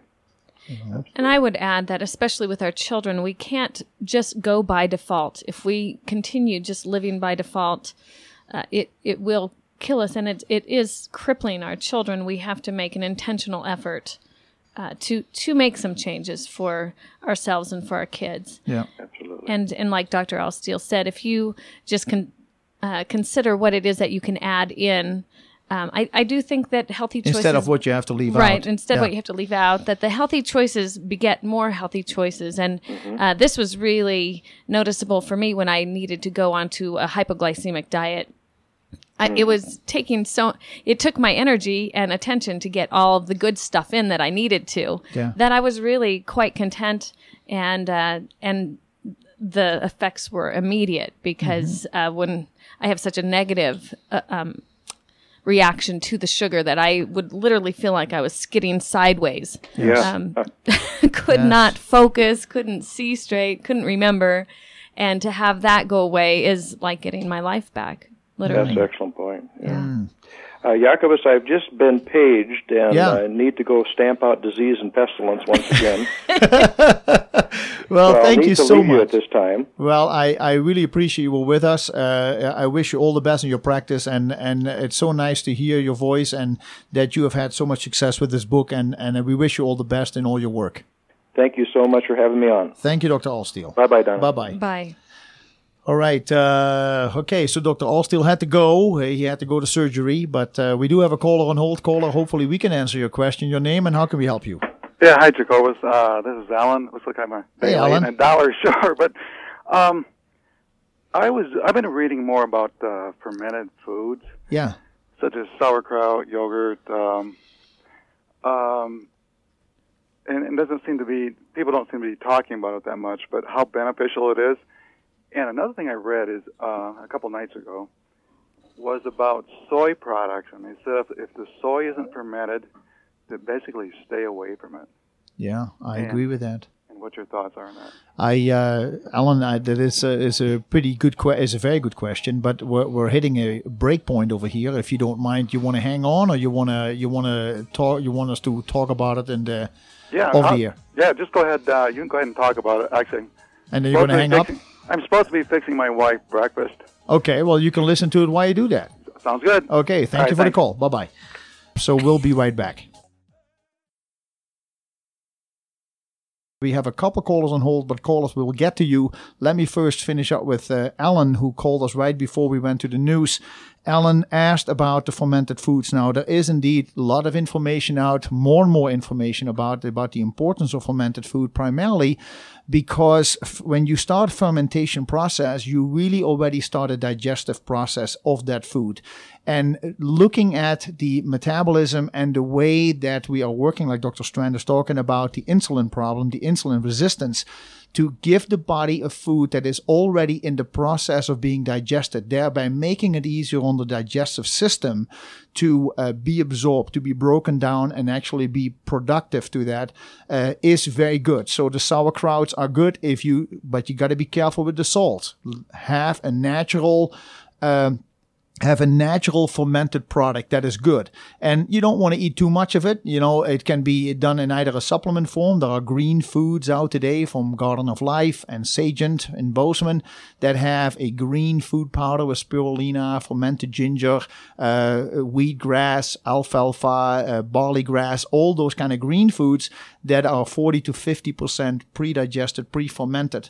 So those are great products for you to try if you want to try this and see how it works on your system. So that the fermentation is a good idea, and fermented foods to make it part of your diet, not your whole diet, is good. A little bit of yogurt, good yogurt, not Dannon or Yoplait. That is just a bunch of sugar. But look for a wholesome whole yogurt, even with the fat on it. It's actually very good fat for you. So that is number one. The other question Alan had was the comment about soy. Yes, fermented soy is actually the way that the Eastern cultures are consuming the soy. The tempeh, the miso, the fermented soy sauce, like the soyu or the tamari, primarily tamari, which is wheat-free. Those are the products that you might want to incorporate in your diet. Soy by itself has a very hard time digesting, according to some reports that are out there. And you can go to the website, and if you go to Soy Symposium 1999, if you click on your Google search and go to Soy Symposium 1999, you'll find a lot of information about the dangers of soy, and that it was really never meant for human consumption, but that it was there to actually help nitrates in the soil and to put in the soil for a better crop the next year. So soy is very overrated and should not be used as much as it is. The comments by the FDA and the people in the soy industry are saying that we really have to eat more soy because of the Eastern cultures who eat it so much. But the problem is that, number one, the amount of soy that the Eastern cultures like Japan and China are consuming is actually about a third of what the FDA recommends us to take on a daily basis. And theirs is much more a fermented soy. So tofu is just a side dish. It's not fermented because it's just cooked soybeans and then put in a package for you. So the tempeh, the miso, the soy sauce are the better ways to go. If you desire soy, to go into soy milk, soy cheese, soy ice cream, soy nuts, soy chips, soy protein, soy, it's just too much soy, way too much soy the way we're consuming it. And for some women, they think that soy is good because it helps them with hormonal problems. And that is not for everybody true. Moderation, again, is the key.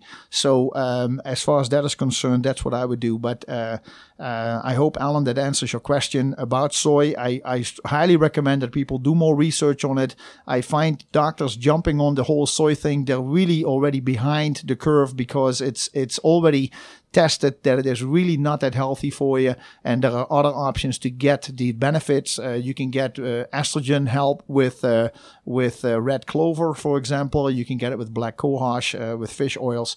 There are other ways to do it. Do not jump on soy and go nuts on the soy. So having said that, caller number 1, good morning to you. Thanks for joining us, and you're here with Donna and myself. Good morning. My name is Paul. Hi, Paul.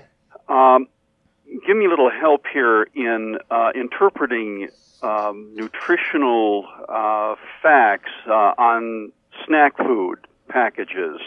I understand that not all carbohydrates are to be avoided. Some are low glycemic, some are high glycemic. Now, I'm looking at a nutritional label for a snack food, and it has 22 grams of total carbohydrates, but the sugars are said to be less than 1 gram.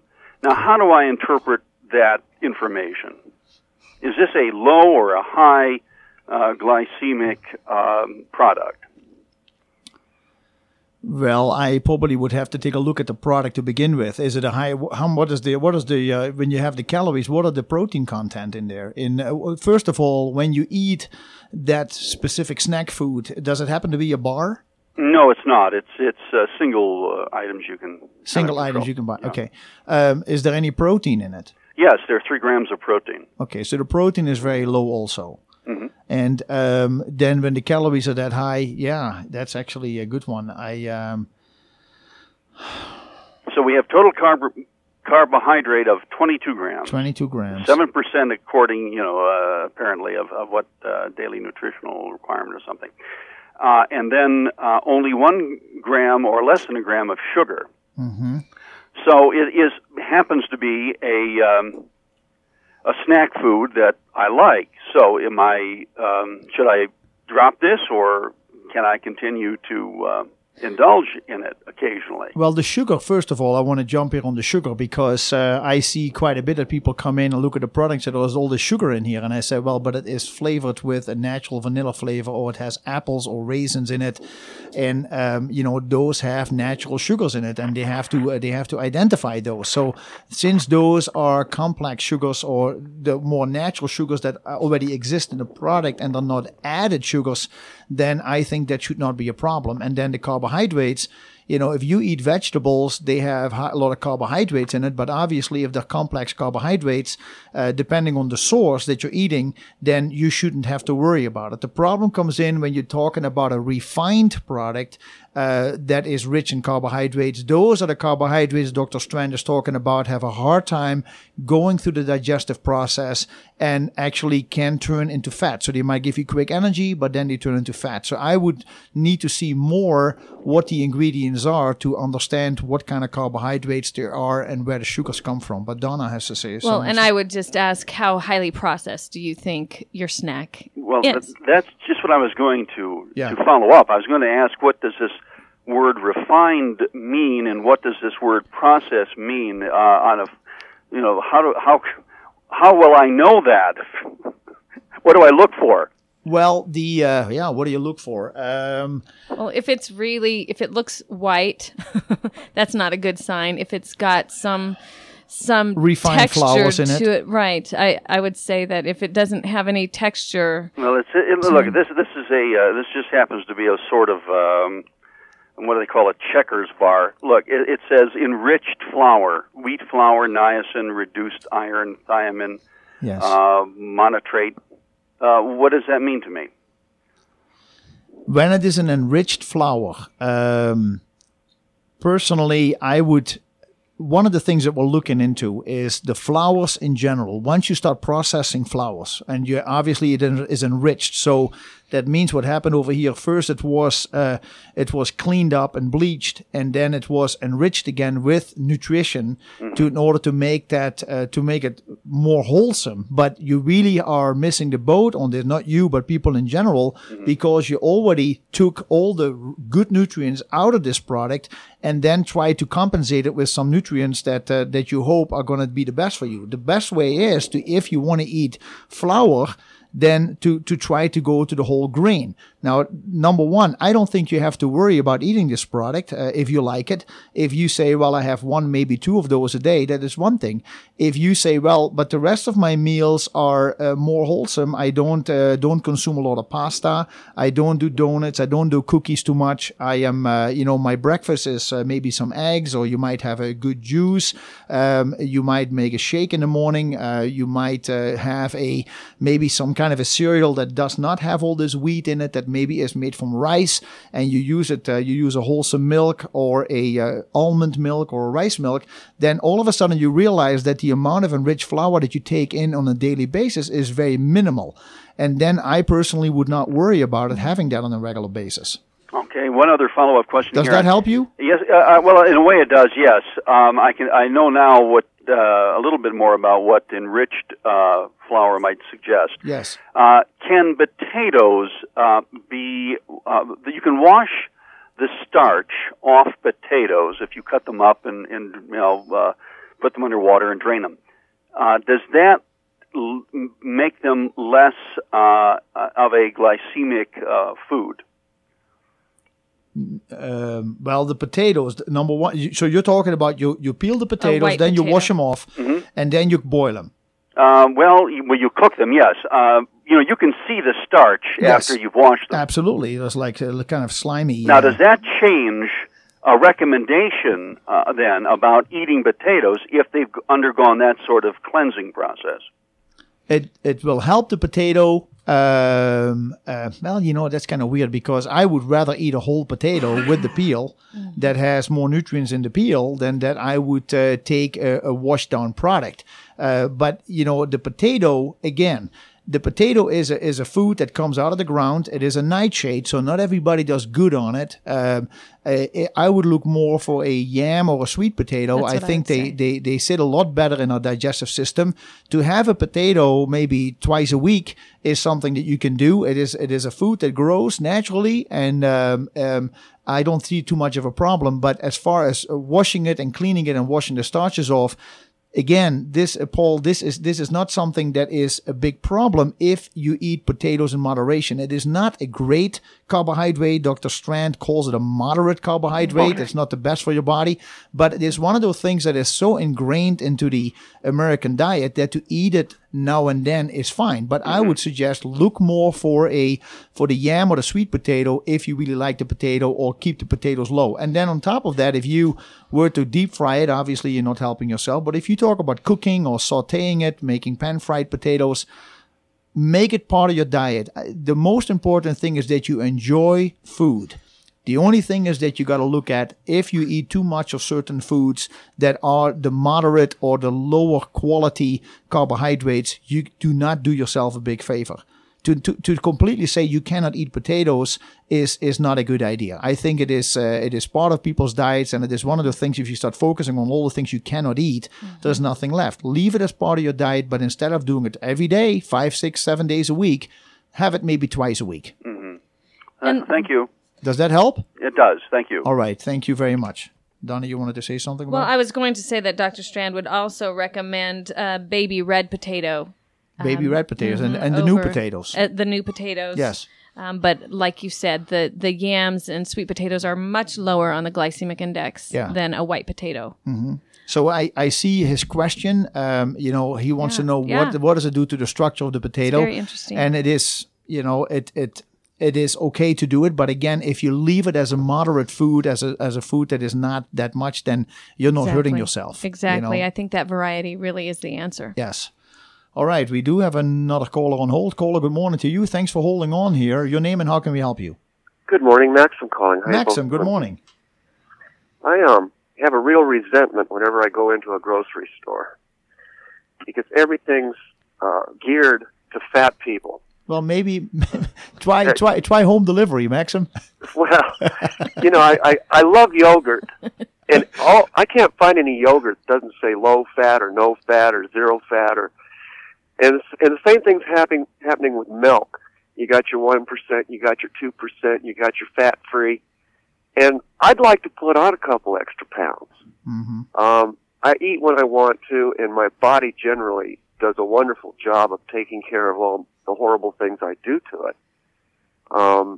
But I'd like to gain a few extra pounds, and I just can't seem to do that. Yeah.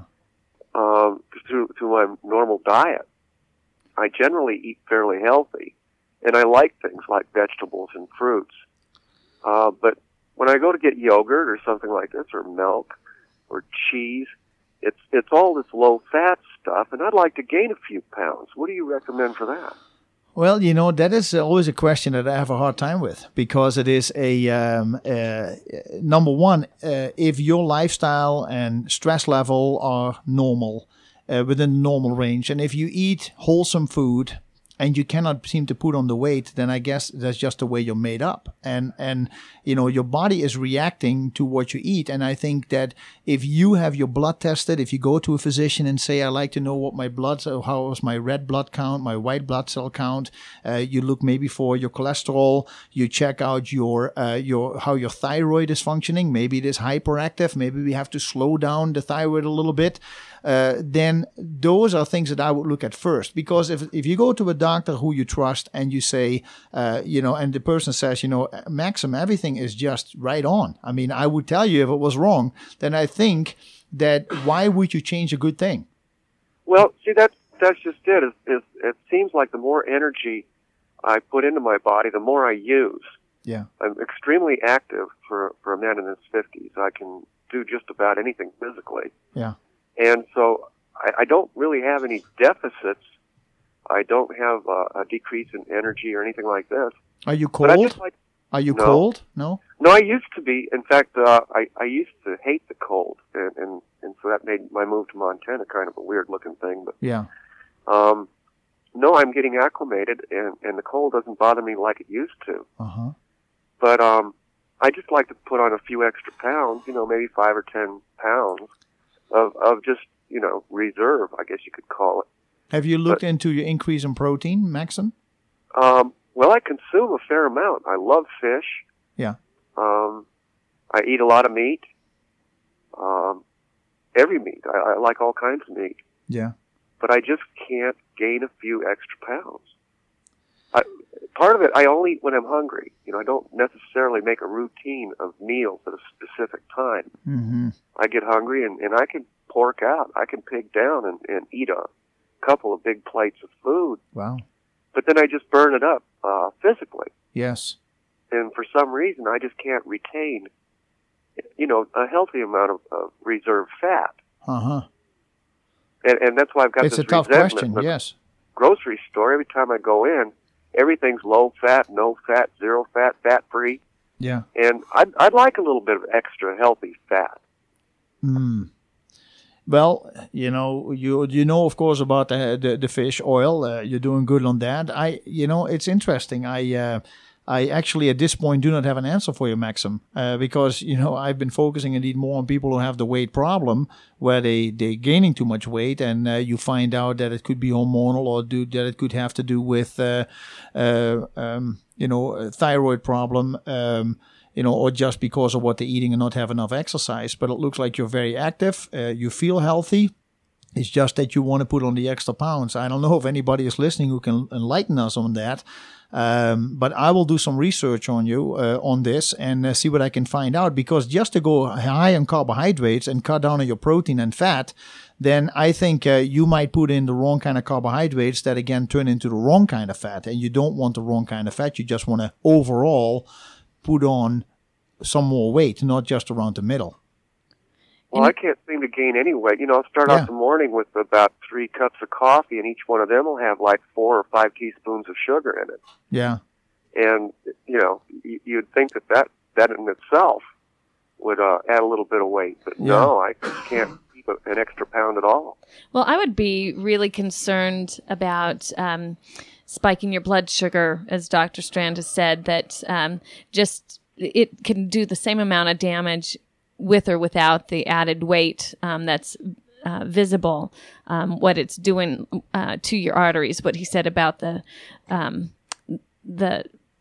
the quivering that can actually happen in the arteries 4 and 5 hours after spiking.